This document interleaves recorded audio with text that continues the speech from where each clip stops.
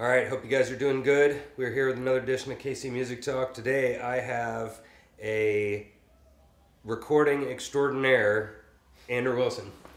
How you doing? Good, man. Thank you for having me. Yeah, no problem. So you and I met over at Green Lady. Correct. And I was looking for always, more people to come on the show and say what they, tell what they do or whatever. And then, Lonnie perked up and he really appreciated what you're doing at Black Dolphin with him. And so he gave you quite a recommendation there. But thanks for coming. Yeah, man. Thank you.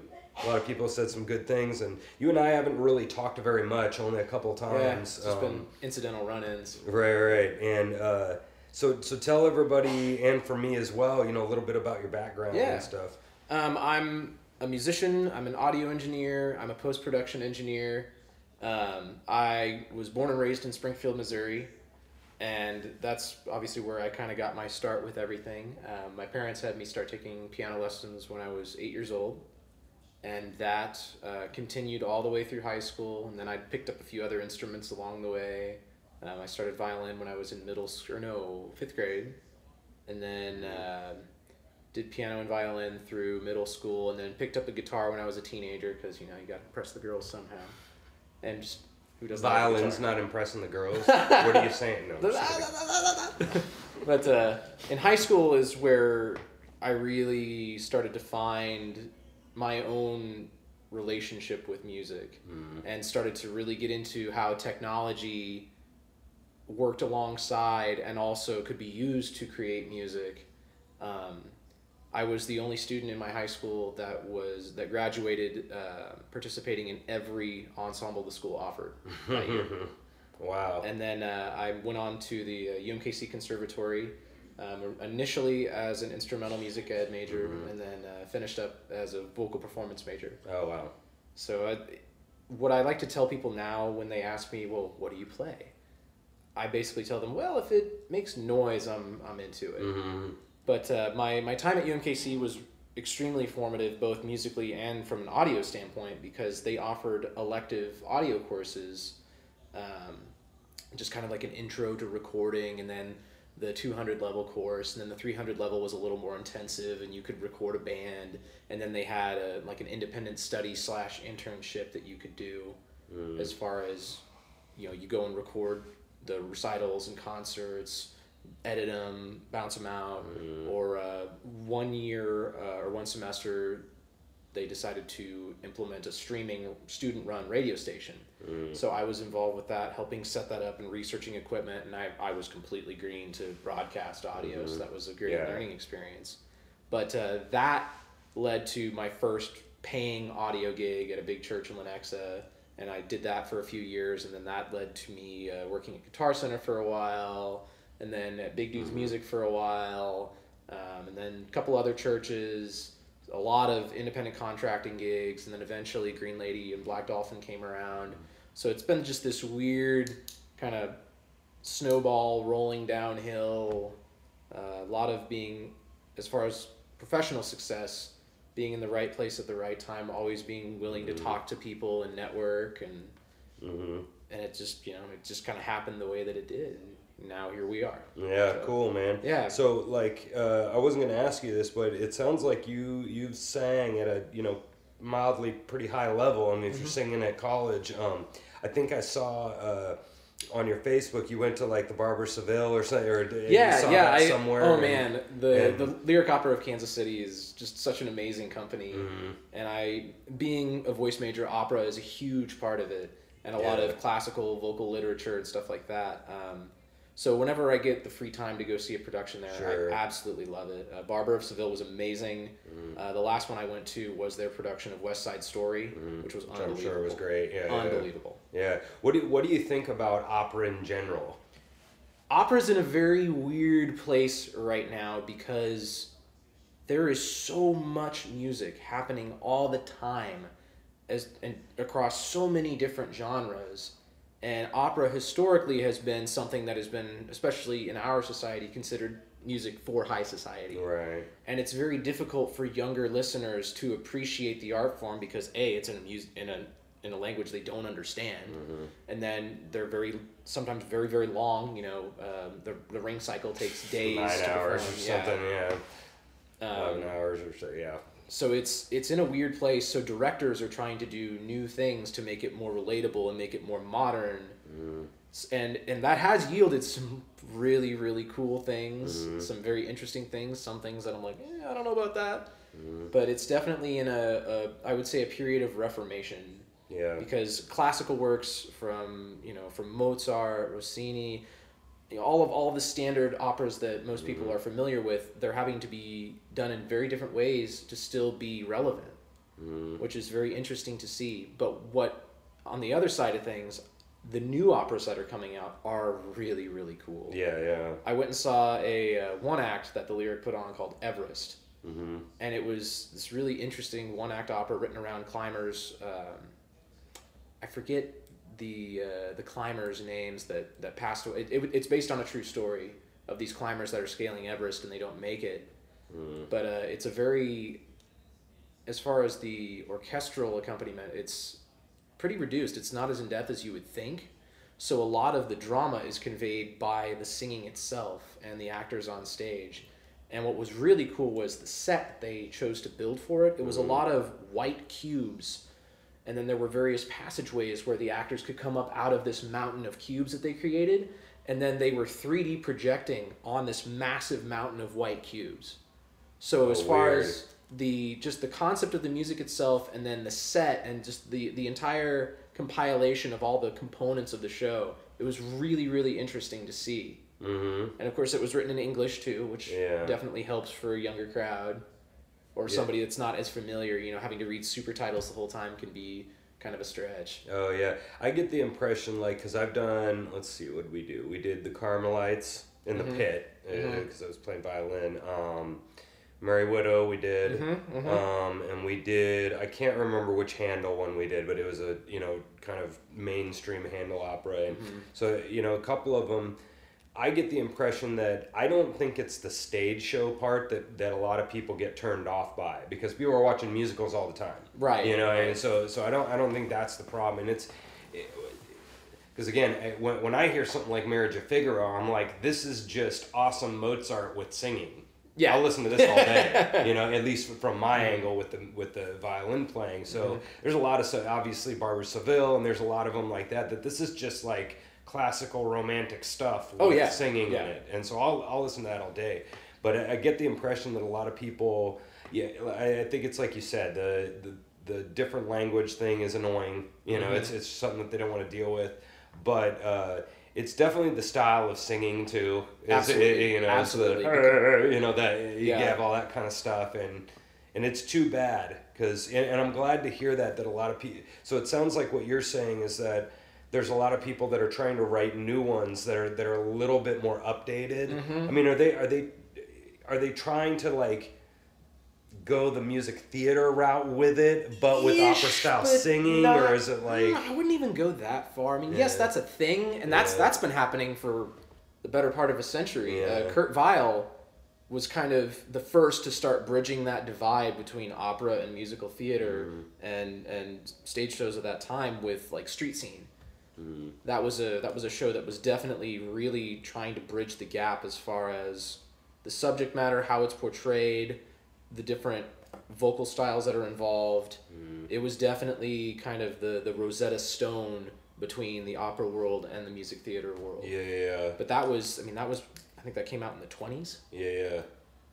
What do you, okay, so on a different subject with singing in general, what do you find yourself really critical with other genres of singing, like rock guys singing or pop music, or what do you think about that? When I was younger, I was definitely more critical. Now I would say I'm more observant. I can be critical if it's something where it's somebody with poor technique or something like that, making these ill-informed artistic choices. Yeah. Anyway, that's a rant for another day. Yeah. But for the most part, I'm more observant as far as just seeing what they're doing and how that works with the music that they're trying to sing and portray. Yeah. And especially in the classical world, I try to be more observant because it's so easy to get in that mindset of, ugh, why did they do that? Right, That's the wrong attitude, and that's part of the issue with opera having to go through a lot of the changes that it's going through. Is even the people that are involved, you know, people that are in academic singing, whether it's undergrad or graduate or postgraduate, it's very easy to get in this comparison mindset, and then which turns into judgment. And that's really the wrong way to look at it. And I would say it's an unhealthy way to carry yourself in that artistic arena, because it makes you, especially if you don't have the success that you envision yourself having, that expectation versus reality on top of that critical judgment of your peers, it's kind of this perfect storm that pulls you away from your initial love for the art form. And that's something that it's been a hard lesson learned myself over a period of time. Yeah, that's interesting, because like when I sing, I lead sang in my band, the band that I ran for a little bit, and that was really interesting because I definitely had this sort of like Josh Groban kind of attitude where I'm like, okay, breath support for him, you know, I'm going through all this stuff so I can, because also just having enough oomph to do 4 hours, you know, and I'm like, if I don't do this, I'm done. I mean, if I'm just doing throat, but at the same time, I was realizing that I guess you could take like any like heavier rock singer, like maybe a Kurt Hammett or something from Metallica, you know, who's singing but like purposely putting that growly stuff and purposely sounding very rock. When you go hear Josh Groban, you know, I mean, it's like, you know, perfect technique. I mean, he's blasting over everybody, you know, like, and so I'm always interested with singers, because it just seems like when we hear people's voices, it's way different than hearing their music. Because, I mean, we can tell Axl Rose's voice in 1 second. You can tell that Billy, who's the guy for Smashing Pumpkins, Billy Corgan is that his name? Corgan, But any of those kinds of guys that have a very, very distinct voice. Or you go, you know, the grungier singers like Lane Staley from Alice in Chains, definitely Kurt Cobain had a very, you know, you could barely tell what he was saying on purpose. And that's another thing, the enunciation thing. See, I think maybe not Groban specifically, but definitely in musicals. I mean, they're like nice, you know, and they make sure you enunciate so you can get it out to the audience, but then you go back to Kurt Cobain and he doesn't give a crap if you know what he's singing about. That's part of... Yeah. Oh, man. I know, there's a lot there. There's a lot there, because with musical theater, you're telling a story. Or with opera, you're telling a story. And everything about what you do on that stage has to be big, because the person at the back row of that 1,500 or 2,000 seat hall has to be able to see and hear what you're doing. And with opera, I mean, there's very little amplification. Right. It does happen depending on the show, or if there's electronic elements, that kind of deal. It does happen. Those guys don't need it. No, dude, their voices are monsters. Especially, you look at the Helden variety of singers, the heroic Wagnerian singers. Those people just have voices that are absolutely larger than life as far as volume, expressivity.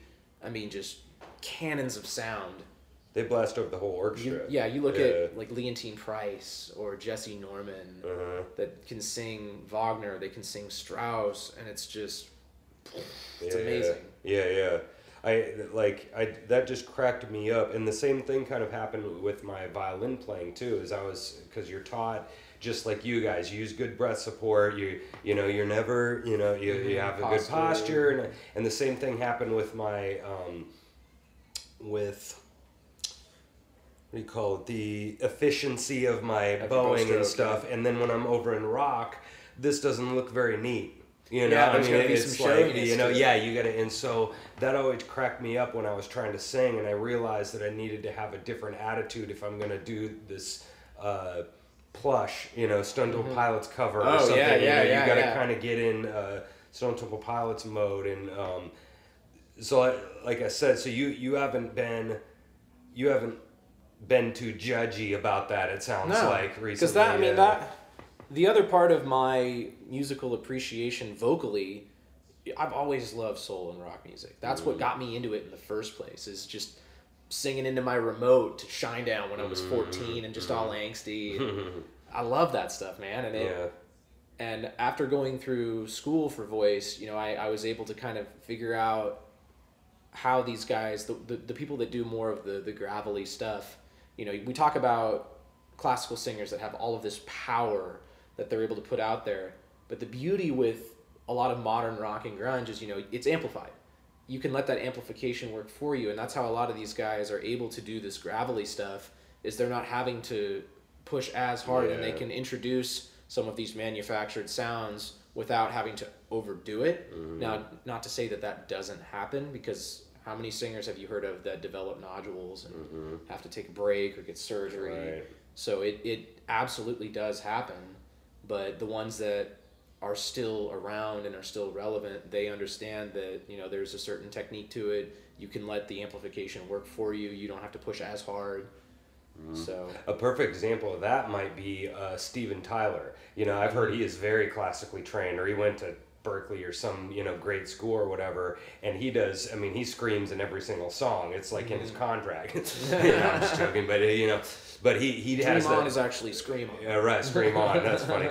But yeah, he might be one of those examples that probably does know some really, you know, quality training technique, but still takes it into this other realm and is able to, and that's funny, because I heard somebody talking about on stage as opposed to camera acting, where the camera is right in your face. Exactly. And it's different, right? It's like very you're saying, you have you to can be project so much more or, reserved. Yeah, absolutely. but you can't do that on stage, right? Right. You can't be reserved because they don't get it. Yeah, because you don't see it. It just looks like you're standing there. Yeah, that's interesting.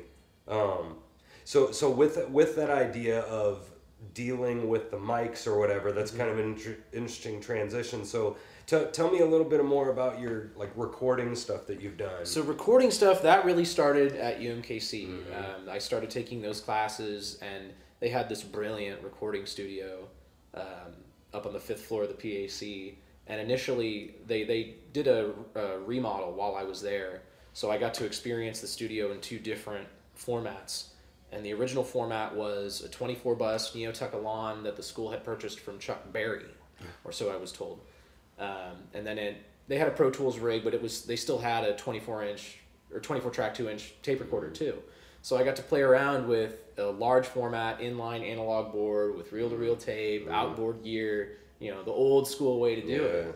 But still got to do in-the-box stuff and summing through an analog board. And then they rebuilt the studio, and they sold that console and got an SSL Duality, which is this beautiful British-made, super analog, digitally controlled inline console. It's one of the best ones out there. So I got to play around with that and experience, you know, the cutting edge of recording technology. And then I was able to bring in groups just for an academic setting of recording them to see what would happen. So I got to experiment as far as both tracking and recording, and I developed this knack for it. During the 300 level course that I took, we had to book time to go in and mix things. So I would book these long blocks of time at night where I could just stay in there and do things. And then eventually, when I was doing the independent studies, I had a key to the control room or to the studio. So I could go up there and, you know, when I was still doing piano before I had fully transitioned to voice, I was using the piano in the studio to practice on, because it was a nice 7-foot Steinway. Got tuned every week as opposed to the practice room pianos. So I might be incriminating myself now, but that's fine. But I got to stay up there and I could experiment, and I had this basically lab setting where I could do all of these things and experience how different microphones capture things, how, you know, how do you make a DI cheap guitar sound okay? Because at the time I had this pretty inexpensive acoustic guitar that I would bring up there and I would mic it, then I would record it through the DI and into this super nice console and see what would happen. And it was just a very experimental period for me where I learned a lot. And eventually that led to a position at a big church doing live audio. And for me, that was an interesting transition because I had done predominantly studio stuff in this kind of vacuum academic setting. Perfect setting. Yeah. With all of this top-notch, top-shelf equipment. And now I'm in this pretty big space. I mean, it was seated a couple thousand people. Right. It was They had a 48 channel Allen and Heath console with a bunch of outboard compressors. So it was kind of the older format of live audio, and it had a mono distributed PA system. So it was kind of like, whoa, this is very different. So there was a lot of learning that happened there. That particular place, they had done a system upgrade while I was there, and they went from this distributed system to line arrays, a digital console. They were booking tours, so I was put in contact with tour managers to make sure riders were compliant with the space and vice versa. So I really got thrown into the deep end, but man, I learned so much about how the live side of things operate, and how do you take the concept of trying to get the best end result possible in a studio, and how do you bring that into the live audio environment? How do you use the tools that are available to you to create the best possible end product? And that was definitely a big learning experience there that I've been able to carry over to pretty much any space that I work in, because every space is different and it has its own challenges as far as the system and what the system can do and what the system can do within that space. So even going from there to this huge room to, say, Black Dolphin. Right. Black Dolphin has its own unique challenges too. And there are some groups that, you just can't do a lot with the PA because the group is big. If you have a big band in there, you've got anywhere from 12 to 15 horns. And you might have solo mics when, the structure of the music comes down a little bit, but as far as miking every single horn, it's ridiculous. The room's too small for that. So it's also like, that's also taught me, okay, where do I use reinforcement? Where do I not use reinforcement? Yeah, that was one of my questions, is to ask you kind of about different rooms of, I know one famous one for all of us that kind of play rock stuff is Llewellyn's. Llewellyn's, has these kind of high ceilings. And it's a very, very, very, very, very live room. And then I'm sure something like Green Lady, where I know, do they have a lot of like curtains and stuff in there? There's a lot of curtains. So that's there's a lot of absorptive material. Yeah, is that actually like doing anything, or is that just kind of a wives' tale or something aesthetic. It is definitely an aesthetic, but that aesthetic also has some function to it as well, luckily. And with Green Lady, and I don't mean them specifically. I just mean people saying carpet and curtains. Oh yeah. Is that just really fibrous material? Is that really dampening stuff as much as people think it is? Not as much as people think it does, but it does do something. If you stand in a room that has a hardwood floor and parallel walls, and you clap your hands, you can hear that flutter echo. And if you put a curtain on one of those two parallel walls, all of a sudden that flutter echo goes away. Now, it's not going to lessen the audible volume of the clap, but the reflections that are adding unwanted extra stuff, adding extra space or noise to that initial sound, that does make a difference. And a lot of people see treatment panels on walls in studios or churches or venues or whatever, and they're like, oh, soundproofing. And not necessarily. Soundproofing and sound treatment are two very different things. Treatment is where you basically add different materials to try and adjust the room to get rid of unwanted reverberation or unwanted issues such as standing waves, which is what I talked about earlier, where you clap your hands between two parallel walls and you hear that. When you're trying to record, or if you have mic'd instruments with sensitive condenser microphones, that comes across. And it can also be, various acoustic anomalies can create things like feedback if you're dealing with monitors and stuff like that. Sure. So this has been my question with a room like Llewellyn's, where it is very live, and I think you're standing on a wooden box, basically. I've heard that, and tell me if I'm wrong about this, would you want to turn the lows down a little bit? Or what? How would you deal with that? Like with let's say a regular guitar, bass, and drums kind of band with a male singer. Would you want to turn those lows down, or what? How? It depends on where the low frequency is coming from. So if you're playing on a hollow wooden stage, if it's a situation where you've got a big old Ampeg 8x10 rig up there that's just a fridge of low frequency, even that low frequency with that amplifier sitting on top of the stage, it's coupled to the structure. So that low frequency will transduce into the material of the stage and create resonance. Yeah. And if it's not properly constructed and not properly insulated, the structure starts to... Yeah. So you're talking about, let's say, if you have the monitors and they're literally hanging from the ceiling, that's a different thing because they're not on the stage. They're not setting on and they're not making gotcha. contact with it. Yeah, okay. So it depends on where the low frequency is coming from on that. Yeah, that's interesting. Because I would think that, because you mentioned the church, right? Mm-hmm. And like my parents go to Atonement, so they're like, it's got insane reverb in there already. Mm-hmm. So you, I mean, would you just take out all the reverb in that place? Not necessarily. Yeah. I mean, it just depends. Again, it depends on the space itself. What does the space sound like acoustically? Is it pleasing? And especially if it also depends on what style of music are you doing in that space. Yeah. Is it contemporary? Is it more traditional? Do you have an orchestra? Do you have a choir? Mm-hmm. And the second you introduce a band that's a little higher volume, that can be a different challenge because that reverberation or that live element of the room, if you have a lot of transients like from cymbals, that reverberation, depending on the space, 2K could be elevated in that space. And 2K is a very unpleasant frequency to have a lot of. Yeah. Or 2 to 3K. Right. It can be very unpleasant to the listener. So if you have that at a high volume, it's just... Right. But not every room does that. But my point is, if that does happen, then you have to think about, okay, what are we doing here that incites that? Do we go for treating the room, or do we change our program material to work within the space that we have? Mm-hmm. I would think like trap sets would be rough in a church.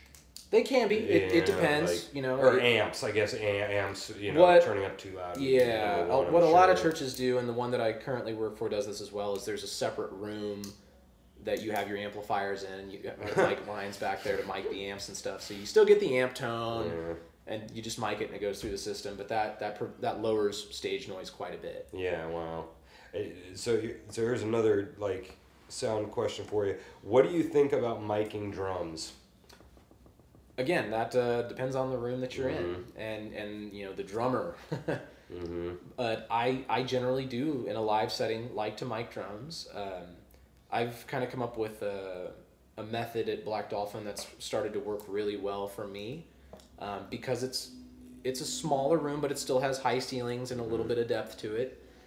Don't always have to mic the drum kit, but with larger groups like Boogaloo 7, where it's pretty funky and you want to hear that kick drum. That's part of the nuance of that group. Yeah.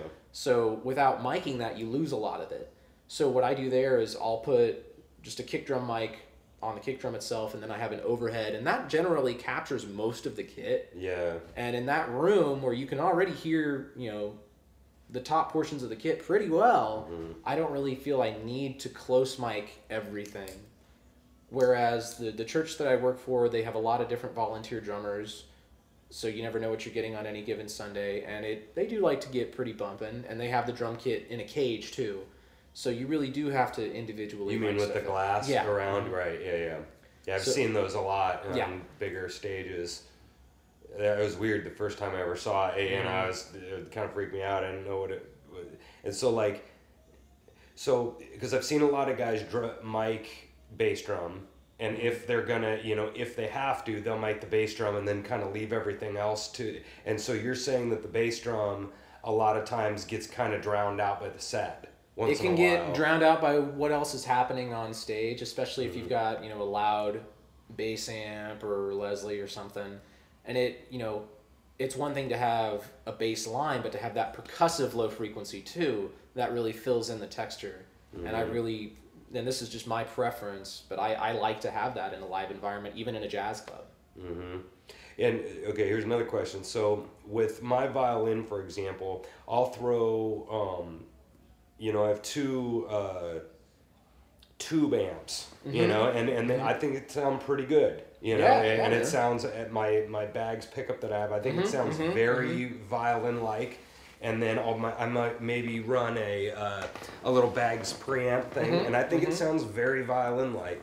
As soon as I put that through basically any monitors, it comes out bright as crap, and it really annoys the crap out of me. Well, that's I don't know what to do about that because on these bigger places, I can bring my DeVille, which is sitting right there, which is just creamy and which awesome. is it sounds great, and then I can kind of use that. So for example, at a place like a Green Dolphin, I would think that would go through this kind of tunnel that room is. But when you get a really wide stage, you can't use something like that. I mean, you got to have. You don't think so? I don't think so. And it also. It boils down to your preference as a performer. You know, you could, if you prefer the sound of your instrument through that amplifier, just play through that amplifier and mic it. And then you can have that come back through monitors if need be. Well, that's what I'm kind of saying. Like sometimes when you mic it, it comes out nice and awesome through the amp, but then when it comes through these mains, it's all bright. Well, that also falls on whoever's engineering. Yeah. You know, that's their responsibility to make that as true of a representation through the system as it is coming from the amplifier itself. And it is up to them to know what microphones work well with those amplifiers, what tips and tricks they need to do in that room to make it sound the way it needs to sound. And instrument too. And the instrument as well, yeah. And violin as opposed to bass or whatever. They're all different animals. And then you have, you know, with bags, it's a piezo pickup going through a preamp and then out to wherever it's going. And that responds a lot different than an electric guitar that has, you know, a couple of humbuckers or a Strat with some single coils. You know, they've got a very different characteristic to them, and the way they transduce, you know, they're transducing fluctuations in a magnetic field instead of vibration. Which the piezo is literally transducing vibration. Yeah, right. So the characteristics are drastically different. Yeah, and so the guitar is going through all this circuitry, and this is coming. This is like mic. It's vibration, so it's not exactly mic, but it's you're still transducing. Yeah. You know, with a microphone, you're capturing the movement of the air molecules coming from whatever sound source it is, and then that is captured by a small capsule, whether it's dynamic or condenser, and then that's transduced into voltage, and then it goes from there. But this is vibration on the what'd you say, the piezo? The style mics. Yeah, that's interesting. And so with that frustration from the musician because with our band, I mean, we're running our sound, so that's now our bass player's fault. You know, Greg, get my sound right if you're watching. No, I'm just kidding. Crap. But so let's say at another place like your guys' place or a record bar or whatever that has a sound guy, I find the Brick or any of these, I find that sometimes I always felt this as a kid where it was like we had this idea that it was like the kids versus the adults. You know what I mean? And now it doesn't feel like that, obviously, but or the kids versus the teacher. And we don't have to get into this, but I've talked to a lot of musicians about the club owner versus the musicians and this unfortunate attitude. But I get that same idea sometimes with the sound guy and the musicians. It's like a versus thing. Have you gotten that before? I have. Just the sound guy doesn't know what he's talking about. I've experienced it on both sides. Both, musicians trying to come at me like I don't know what I'm doing, or in groups that I've played in, dealing with an audio engineer that's less than hospitable, and it's tricky for me because this dude doesn't know me at all, right? And if I try to pipe up and say something, if I say, well, I'm a sound guy too, right? They've heard that 1,000 times before, and they're just like, man, this guy's just being one of those jerks. So it's tricky. You're gonna have your engineers who are kind of curmudgeons, and it's like we talked about in singing as far as observing versus being critical of other singers. Engineers do that too, as far as what equipment people bring to a show, what they do, as far as professionalism dealing with an amplified environment where you have somebody that is effectively moderating that environment behind a console. And some engineers are just like, why do they bring that? Why do they do that? And you get very curmudgeon-y because you're being critical. You're not observing. And as the engineer, you have a lot of power to go up to somebody and be like, hey man, in this room, that amp is way too loud. It doesn't make sense for it to be as loud as it is. Can you turn it down a little bit just so it sounds the best that it can in here? Yeah. And some people will push back and be like, man, it's my tone. Yeah. It doesn't matter, man. This thing's piping up 110 dB. Don't need that. We got mics. Tone and volume are two different things. Exactly. That's something I get on with country guys is they'll say the word tone like, you mean volume, or they'll say, dynamics, It's a but very I'm like, no, you're talking about tone. term. Yeah. But yeah, that's funny. There's a really funny YouTube video out there that when I was working at Big Dudes, one of the guys there showed it to me, and I just thought it was hilarious because most of the guys there are audio engineers, and it's called Grumpy Sound Guy, and it perfectly captures that just disgruntled, grumpy, super critical sound guy as far as the negative end of musicians against the sound guy. Right, yeah. And I would wonder too, at a place like Black Dolphin and Green Lady, I mean, you're getting some really good musicians in there, so I would think that a lot of, especially the volume-y stuff, especially from like drummers, for example, that are 100% voluming themselves, I would wonder that they would make your job kind of easy. you know. Honestly, I'm very fortunate there because the people that play there are just so good. I mean, 99% of the time. They're very aware. They're extremely aware. They're very musical. They are professionals. Yeah. And in the jazz world, the way you play and the way you phrase things, I mean, a lot of those players are constantly being critical of themselves as well as the people that they work with. So there's, you've got to be on top of your stuff. And they are. Yeah. So for me, with my environment, it really does make it easy to appropriately mic people, or if I don't need to mic somebody, it's okay. And they get that, and ultimately they do trust me to take care of them in that their performance will be represented well through the sound system, which is really cool. Yeah, sure. And then with like the big concerts, it seems like it is just, blasting bass, and is that just because, I mean, you get to a Sprint Center or something, it's just not possible their sound guys are idiots. It's not possible. Well, and that's a very difficult, that's a totally different animal. An arena it's a giant space, and it's very unpredictable because you have this massive concrete floor, and then with big shows like that, they're tours. So they're traveling with all of their equipment for the most part, or they'll hire a local production company to provide audio and lighting, and then their technicians come in and do their thing day of show after everything goes up. Right. But that's all modular PA and lighting. And as far as, the low frequency content and stuff, I mean, think about it this way. You have a 20,000 seat arena that you have to get as much coverage as possible so the people that paid $100 plus per ticket are going to get the best experience possible.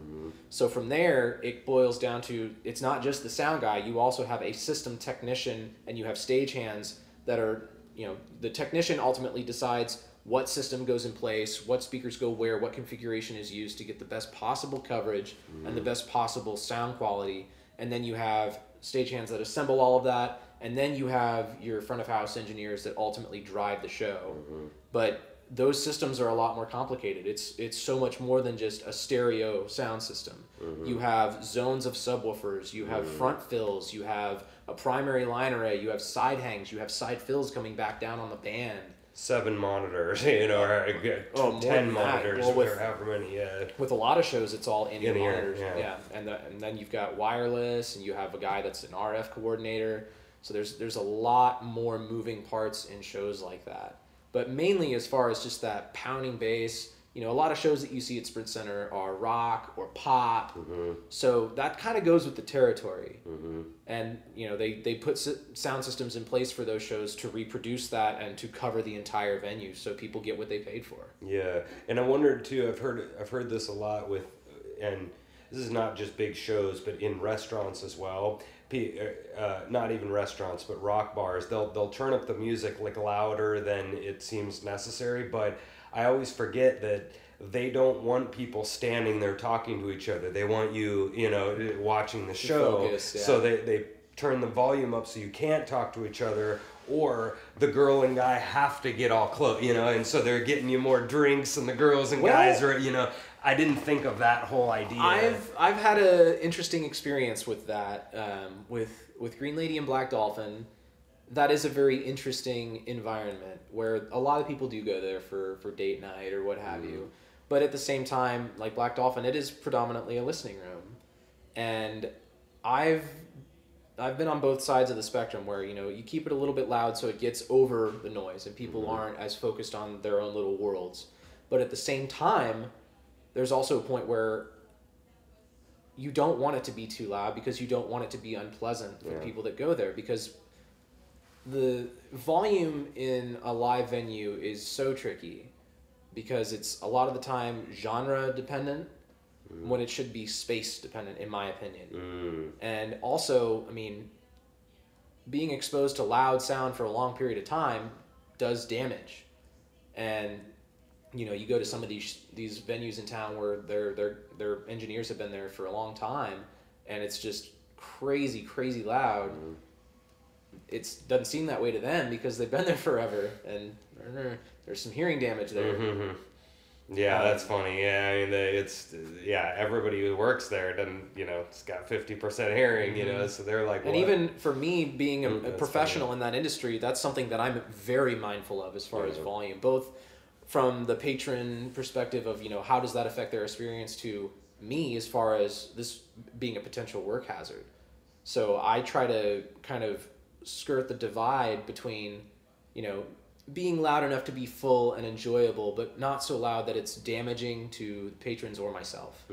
Yeah, that's interesting. And on another, where I was originally going with this, with some performers, they try to get in a more intimate environment. And what I will do, when on a packed weekend night where there's a lot of people talking and it is starting to encroach upon the group, I'll leave the volume where it is, because eventually someone who is there to see the show will pipe up and shush, and then the room gets quiet.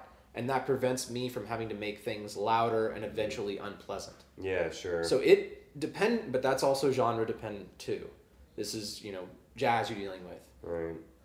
Like maybe Ida Macbeth or somebody like that, where like a female singer and they're doing this ballad, and then the audience is kind of accidentally, someone talking might to just themselves. be like, hey man, I'm here to see this. Right. And then that kind of snowballs and the situation kind of balances itself. Yeah. That's interesting. It is. Yeah. But like with a rock show or with a more funky group, I mean, someone may come up and be like, hey man, turn this up a little more. So it depends on what people are there to enjoy. Are they there to really process the performer and the music that they're playing and really try to take it apart as a multitude of different facets? Or are they there just to have a good time and, just move around and shake their butts a little bit? Right, yeah. So switching gears to recording itself, you mentioned a couple minutes ago about tape. And the only time that I've even heard about tape when I was listening to like the Making of Dark Side of the Moon documentary, and they were talking about splicing the On the Run, if you know that tune, with all the walking and the sense that whatever that thing was that they were arpeggiator. Yeah. And that was crazy because they were, he was like, do do do do do do do do, and then do do do do do do do, and they sped up the machine, and they were using this module to speed it up and slow it down, and they had I don't know whatever they called this thing, but it was just this little thing with some knobs on it, and like Roger Waters was like going ape crap with that thing, and like, but with the tape, like explain to people how that works, because all we know is you play into the mic and it goes in the computer and then you're okay. Yeah, but well, before computer, I mean the only way you could record music, well, originally the only way you could record music was you had a giant horn that funneled sound into a diaphragm that moved a needle was basically a cutting lathe onto a wax disc. And the grooves that were cut in that disc were literal mechanical facsimiles of the audio. And then when you put a reproduction needle that basically reversed the process, where the vibrations, the needle traces the groove, it transduces into a diaphragm and then comes back out of that horn, it would reproduce that audio. Now, it was a very primitive capture. It wasn't That'd full be Louis spectrum. Armstrong days. Oh, right, even before, like Enrico Caruso, Italian opera singer at turn of the 20th century. He had a lot of recordings that were done on wax cylinder or acetate discs, and when you listen to them, there's a lot of, you don't have a lot of high frequency content. Everything past 6K or so just isn't there because the medium couldn't transduce that. And after World War One, going into World War Two, it was the Germans that initially developed magnetic tape technology, and then that became the standard for decades. And what that is you have a strip of tape. It's just Mylar plastic tape, or at least modern tape is that, with an adhesive, and then you have iron oxide, little flakes of iron oxide that are pressed into that adhesive. And then to record into that, you have a tape head, a record head that's just two electromagnets. And where the needle on the wax cylinder machine would cut grooves back and forth, your tape head would have fluctuations in the magnetic field. And that fluctuation in the magnetic field would polarize those particles in the tape. So that effectively was doing the same thing, but in a much higher quality. Right. And especially the wider the tape width, the faster the tape speed, you could capture more of those iron oxide particles pressed into the tape. And that was basically the standard for a long, long time. And then as technology evolved, it wasn't just, a mono tape machine. You got stereo, and then 4-track, then 8-track, then 16, then 24, and then you could link machines together and get 48 tracks. Yeah. So as time wore on, you got more and more tracks, but the allure with tape was it allowed you to edit, where with wax cylinders, you got what you got. That was it. Now, tape was still a laborious thing. You still had to be very prepared when you went in to record because studio time was expensive. Tape is expensive. But you could go in and after you record a take, you could manually turn the reels of tape to find a section of a song, and then you could cut the tape with a razor blade, and you could edit out certain things. So it did allow you to do different things. And that also gave rise to a lot of avant-garde electronic music, like Milton Babbitt, that previously wasn't attainable because you didn't have the ability to manipulate. Yeah, and that's what they were doing with On the Run, is they would splice those tapes and then add another and put them together somehow. And it allowed you to also get, a better end result too, because you could record multiple takes of a song and have a click track on one of the 24 tracks. And you could also have that, locked to SMPTE timecode or what have you, and that's getting a little further down the road. But you could go in and you could record multiple takes of a song to a click, and then you could go through and make edits because of that. So you could take the best parts of each take and then edit them together. Now again, it's a labor-intensive process to do that with tape, because you have to find the right point, and then once you make that cut, you can't uncut the tape. So there was definitely a very small margin of error there. Right. And there are some guys that are still just so good at that. Tony Maserati he's a very famous recording engineer who's very, very good at that. Yeah. And he's got some really brilliant YouTube videos about how he works with tape. And there's a couple of, there's one in particular that I found that was him doing a post-production edit. And he's like, well, if I did things right and didn't make myself look like a complete idiot, this should be about right, and then play. But even this guy who's got, Grammys, he's got this beautiful studio in Chicago, he's still like, if I did this right, it should be fine. That's funny. I know I heard they were talking about this on Ken Burns Jazz, going back to your, not sousaphone, what is phonograph or... You have wax cylinder, and phonograph was the next iteration. That was the next one, yeah. Disc. I don't really know what I'm talking about.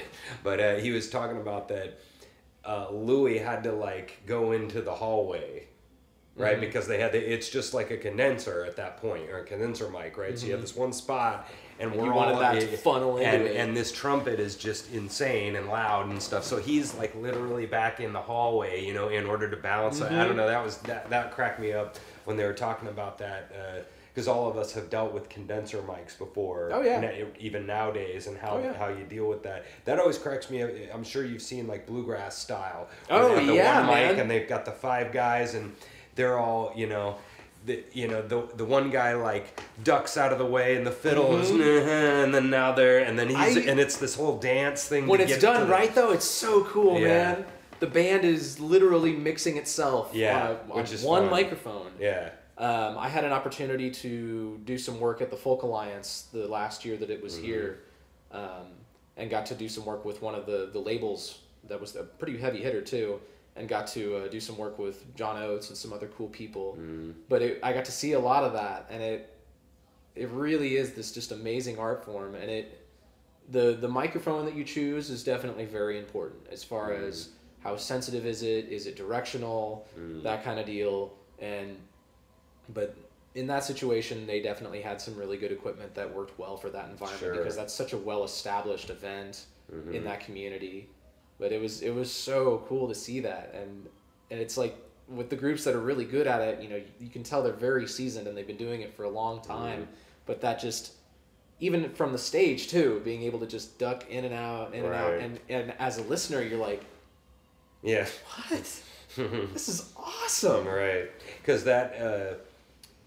they'll have like mandolin, guitar, banjo, fiddle, and steel player, steel, and that's so funny, because I'm sure you guys recording wise have dealt with this a lot with not the directional mics, but the directional instruments too. Because that's a big thing with orchestras, right? Is you have the cellos all pointed, because the audience is here, and the cellos are all pointed towards the wall. First violins, their F holes are kind of out to the audience, and the same thing with them, where your mandolin, I mean, it's really coming this way, so you have to put the mic and the violin. If I'm standing scroll to the mic, I mean, my sound's really, so that's why you have to manipulate yourself to get on par. I mean, that's crazy. I mean, that's funny to me, but that would be way different from the guitar players, because or electric guitar, because they're just plugged in and then they're just off and running. That's all good. Especially the wireless. Oh yeah, man. And wireless now, they don't give a crap where they're. Doesn't matter. The technology has evolved to a point that in that situation, it doesn't matter at all. Because you've got stationary amplifiers that are mic'd, and then the sound guy does what he needs to do there, and the performers can just do what they want to do. So for recording, are there any maybe not even pet peeves, but something that kind of not even the Green Lady style, quality players, the really good players, but kind of the guys that are under them that haven't really recorded much? Is there something that you see a lot of people doing that is kind of frustrating during recording? Well, the thing with recording is there is definitely a standard as far as how you do things to be time efficient and to get the best possible capture. And a lot of people who are agreeing to it don't understand that. They just come in with whatever preconceived notions they have, and they don't really know, and this isn't all the time, this is isolated incidents, but they don't know how to look past that. And then when they go to a studio and they have an engineer, they don't understand that the engineer is there to just be the engineer. He's not necessarily there to produce what it is you're doing. And people don't understand that a lot of times you do want someone else that's also kind of making the musical calls, like, well, what if we tried this a little bit faster, or what if we tried some different pedals in this section on the guitar? I mean, the engineer can do that, sure, but with a lot of... It's not his project. Yeah, it's not his project, exactly. Yeah. It's not his... It's your art, man. But... I wonder if you guys get a lot of... and I'm sure this happens every single time, where people come in and they're like, oh, wow, I mean, they listen to it and they're like, wow, I did actually make 6 mistakes in this take, and that was my next point. Instead of the one that I thought I did, The big thing is preparation, If you feel you're at a point where you need to buy studio time to record your project, be prepared. I mean, you're the one that feels that this is something that should be captured and put into a format that can be given out to people. You want it to be the best that it can be. So when people come in and they're like, oh, I need to do that again. I need to do that again. I need to do that again. You're wasting everyone's time, and especially your own. So that's something where, as an artist, you need to be aware of, are you really prepared to do this? Musically, financially, are you really ready to do this? And another thing is, not just be prepared, but maybe show this stuff to some other people or play out with it. Phil Lesh has a really great book called Searching for the Sound, and he talks a lot about when the Grateful Dead would record, before they would record, they would tour with these songs. Yeah, wow, that's interesting. Not the other way around. Yeah. So by the time they would go in to record something, I mean, they played it live for a couple of months, so they knew everything back to front, and you know, a lot of their records are really, really good and really experimental, and it shows. Mm-hmm. And they also threw a ton of money at everything they did. Sure. Yeah. I wonder too, and then because I have a pet peeve about tracking. I talked about this with Mike Moreland when he was on the show, and I understand tracking. You track the drums, track the bass, you know, but I'm not in the jazz world, but definitely I understand the jam band jazz live thing and orchestra music. I mean, that you can't track that. Yeah, you got to just let the orchestra play and you record it, and it is what it is. And I like that. It's so much more raw and stuff. Yeah, it's a lot more visceral. Absolutely. But I understand why pop guys, you know, go in there and they want to, you know. Well, it's the reason behind that is, you know, yeah, you want the best possible end product. And when you do when you do overdubs like that, it allows you to get the cleanest possible recording because you don't have any bleed. Everything is done separately. So the end product is ultimately much cleaner, but some people in some genres just don't call for that. I mean, you look at the Beatles with Sgt. Pepper's, they did overdub, but they did it in a very weird way. They would capture certain things on certain tracks, and then they would ping pong those and consolidate them on another tape machine because they had 2 4-track Studers, and they would fill up one machine and then bounce those to one track on another machine, and then go back and forth, back and forth, back and forth. And if you ever hear the actual multi-track archive of that, you'll hear like background vocals and French horn on one track. Yeah, that's weird. And that'll be panned hard left. Yeah, right. And then background vocals and and drums are on one track. So it's like it was definitely the infancy of multi-tracking, and there was a lot of experimentation, but the sum of all of that is this legendary record. And it, you know, the individual tracks, you're like, how did that ever come together to be worth anything? Right, yeah. But then you hear it and it's, whoa, this is actually pretty cool. So, I mean, and that's a little different instance, but I mean, you can go to records that have been recorded live and they sound pristine, they sound amazing because you know, the space was right, the instruments chosen were correct, the mics used, I mean, everything worked and everything gelled in that environment, and it came together as something that is amazing. So it's not to say that live tracking is bad. I'm not opposed to it. It just I'm going to say the 2 words "it depends" a lot in this interview because it's true. That's the lesson. It sounds like that's the lesson is that it's hard to put a there's no steadfast. Well, you got to do it this way in this environment. That's just not the way this works. Yeah.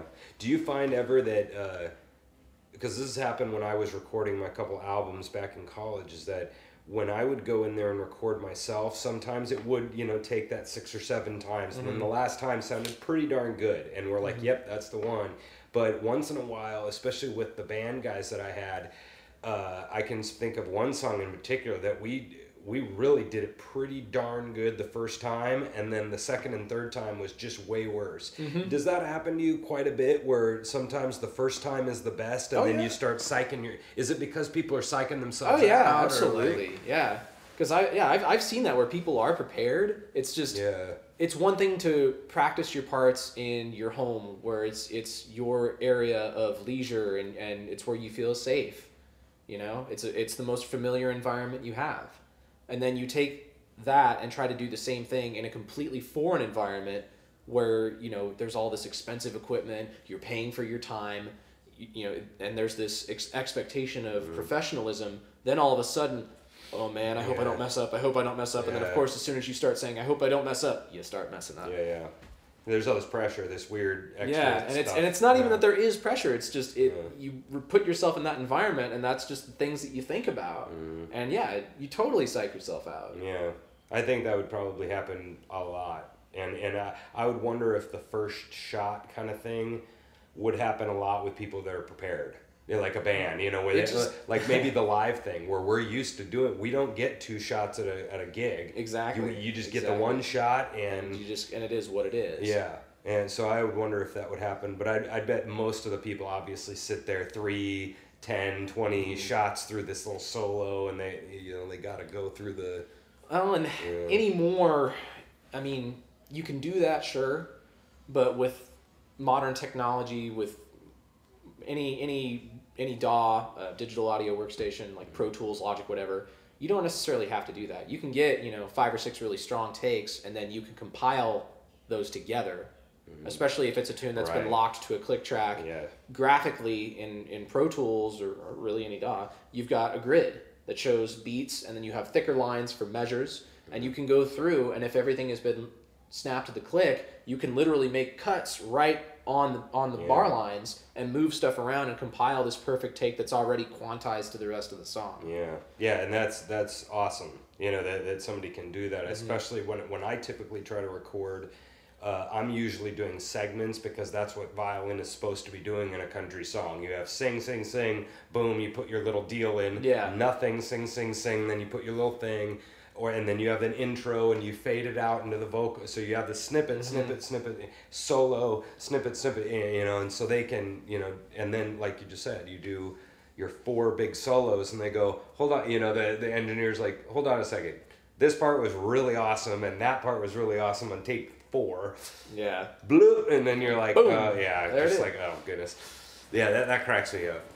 I've said this before on the show. I played this thing, and it was barely late. It was just and the guy goes, hold on a second.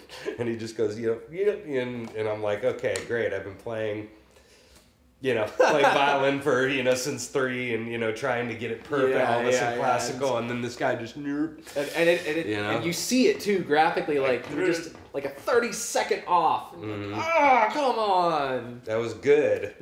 It just was head late, whatever. And that cracked me up when he did that. I was like, it made me feel like crap too, because I'm spending all this time when you guys could just fix it for me. That a lot of people bring up the point too is that a detriment to real musicality, or does it make it more efficient for people to be creative? Which side are you on? And it's difficult, man. I would say the business side of music, it could be somewhat detrimental because it allows you to create a product without necessarily needing real talent.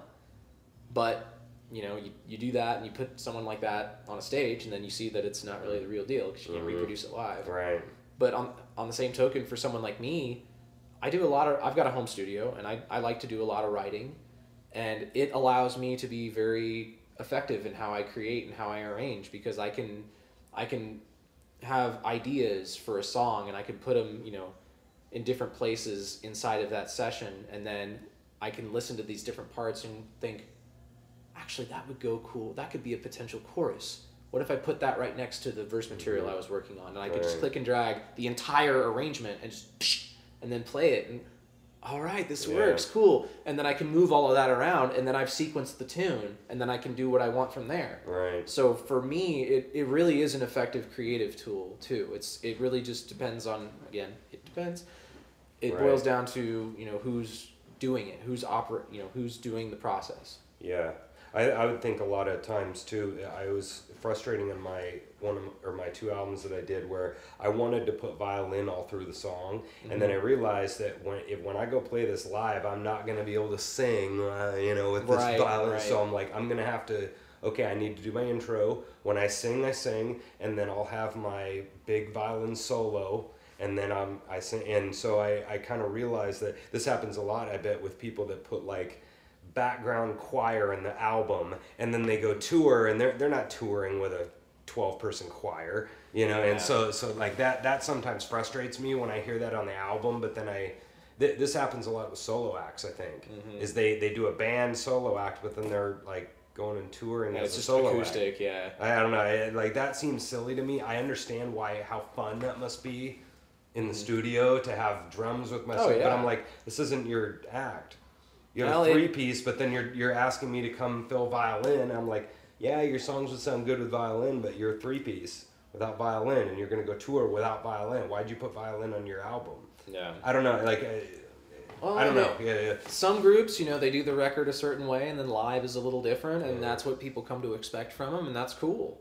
And, you know, if you're a really good performer, if you do decide to do that and you deviate from the record in the live environment, you know, be innovative, make it cool, make it interesting. Mm-hmm. You know, if you have a certain, you know, number of musicians for the tour, utilize that and maximize it. Now, if it's, like you said, where it's, you know, a solo artist who's got this fully produced, beautiful record with a full band and all of this stuff, and they're on tour just as a singer-songwriter with an acoustic guitar, yeah, it leaves a lot to be desired. And that's something where, you know, you have to ultimately make the decision of, well, maybe I should plan for this a little better and budget for having musicians with me so the experience is better. Yeah. You've got a much more live environment, you've got more musicians to fill out the texture more, and the show is more engaging. Because it can be difficult with, you know, with a solo artist with something like that to be effective as a performer and to really captivate the audience. Yeah. It really is. Yeah. But then you look at people like Tommy Emmanuel, who can do it, are unbelievably good at it, you know? But he's adjusted his guitar style to fit that, though, right? I mean, he's adding in. There's that word, he adjusted. Yeah, he adjusted, because he's doing bottom bass, you know, notes, and while he's doing the other thing, and then he's got melody singing, and like, he's got harmony, bass, and melody, like, going with 4 fingers, which is not possible. And then he sings or whatever. Don't sing, or he's not, you know. So we're probably about wrapping up here. What do you have any, like, a gig or something that you'll never forget, you know, or sure like do. some I sure do. This was when I was still at UMKC, and I had just transferred out of the concert choir to conservatory singers, which is the higher level audition choir at that time. I think they've changed the format a little bit since I've been there, but Star Wars in Concert was coming through town at the Sprint Center, and it's, you know, it's the Royal Philharmonic. Anthony Daniels, the guy who played C-3PO, narrated the show. That's funny. And for those couple of tunes from episode 1 where there's a choir in the background, they hire local collegiate choirs to sing that stuff in every city that they're in. So they hired UMKC to do the choral stuff. So we got to be the choral section for those songs behind the Royal Philharmonic in the Sprint Center with 20,000 people, this giant production budget with pyrotechnics and lasers and lights. I mean, it was everything that, you know, teenage me had dreamt about, you know, that just rock star moment. And it wasn't even, you know, I wasn't a choir. Like, no one knew who I was by any stretch of the imagination, or, you know, really the conservatory was just, oh, there's that choral part from that one song that's really cool. But for me, but it was so cool because we got our stage passes, which were these legitimate. It wasn't, you know, a cheap laminate deal. It was a legitimate pass. Star Wars in Concert performer. We were all on the list to get into the performer access. Big shot. Yeah. And, you know, we were all in this big locker room, and the tour had bought us, you know, some pizza, because it was like 40 or 50 people for the choir. And, you know, we went in for rehearsals earlier that day, and then we could leave and come back if we wanted to. But while we were there eating before the show started, Anthony Daniels himself comes to our locker room to introduce himself. And he's like, I just wanted to introduce myself to all of you. Thank you so much for doing this with us. And of course, someone asks, hey, man, can you do the thing? And he goes, okay, I am C-3PO, human cyborg relations. And we all just completely lose it. So that's probably my favorite gig to date. That's fun. Yeah, it was so, you pinch yourself a little bit, like, am I here right now? Is this a thing? This is awesome. Yeah. And that's so funny. I mean, like, movie music like that. So, I mean, Star Wars is the pinnacle, you know. Yeah. But a lot of times, it's really interesting when you get to do something like that. Like, we've done some really good. We played a really good ET arrangement when we went to Europe with Wichita State, and that was really neat, you know, because I mean, it was a really good arrangement. I'm sure your guys' was the original. You know? It was actually a Lucasfilm. So it wasn't like it was official. Yeah, it wasn't like bastard arrangements No. of these. Yeah, you know, And like it's the the Royal deal, Philharmonic playing. Sure. It doesn't get better than that. Yeah. And there was this giant LED wall behind us that was showing the clips of the movies that those songs coincided with. That's So fun, yeah. it was so cool. Yeah, we got to do that one time too, where we did a silent movie or whatever, and we got to do the music. That's cool. It was quick though. I mean, it was really old. I mean, it had to have been 40s or 20s or something. I can't remember what the movie was, but it was only maybe 26-minute movie or something. But that was pretty fun because he was, the conductor was like, wait for the bicycle to come. Okay, and okay, it was silly. I don't know what to think about that, but it was pretty fun to do. I'm sure. And you said that was at Sprint Center. Mm-hmm. Yeah. And that would have been probably 2011. Yeah. 2012. It was a while ago. Yeah, that's cool, man. It was very cool. Yeah. Yeah. So, there you go. This is Andrew Wilson. Howdy. Yeah. Thanks for coming on the show. Thanks for having me, man. Yeah. And we'll be back next time talking about stuff. See you guys later.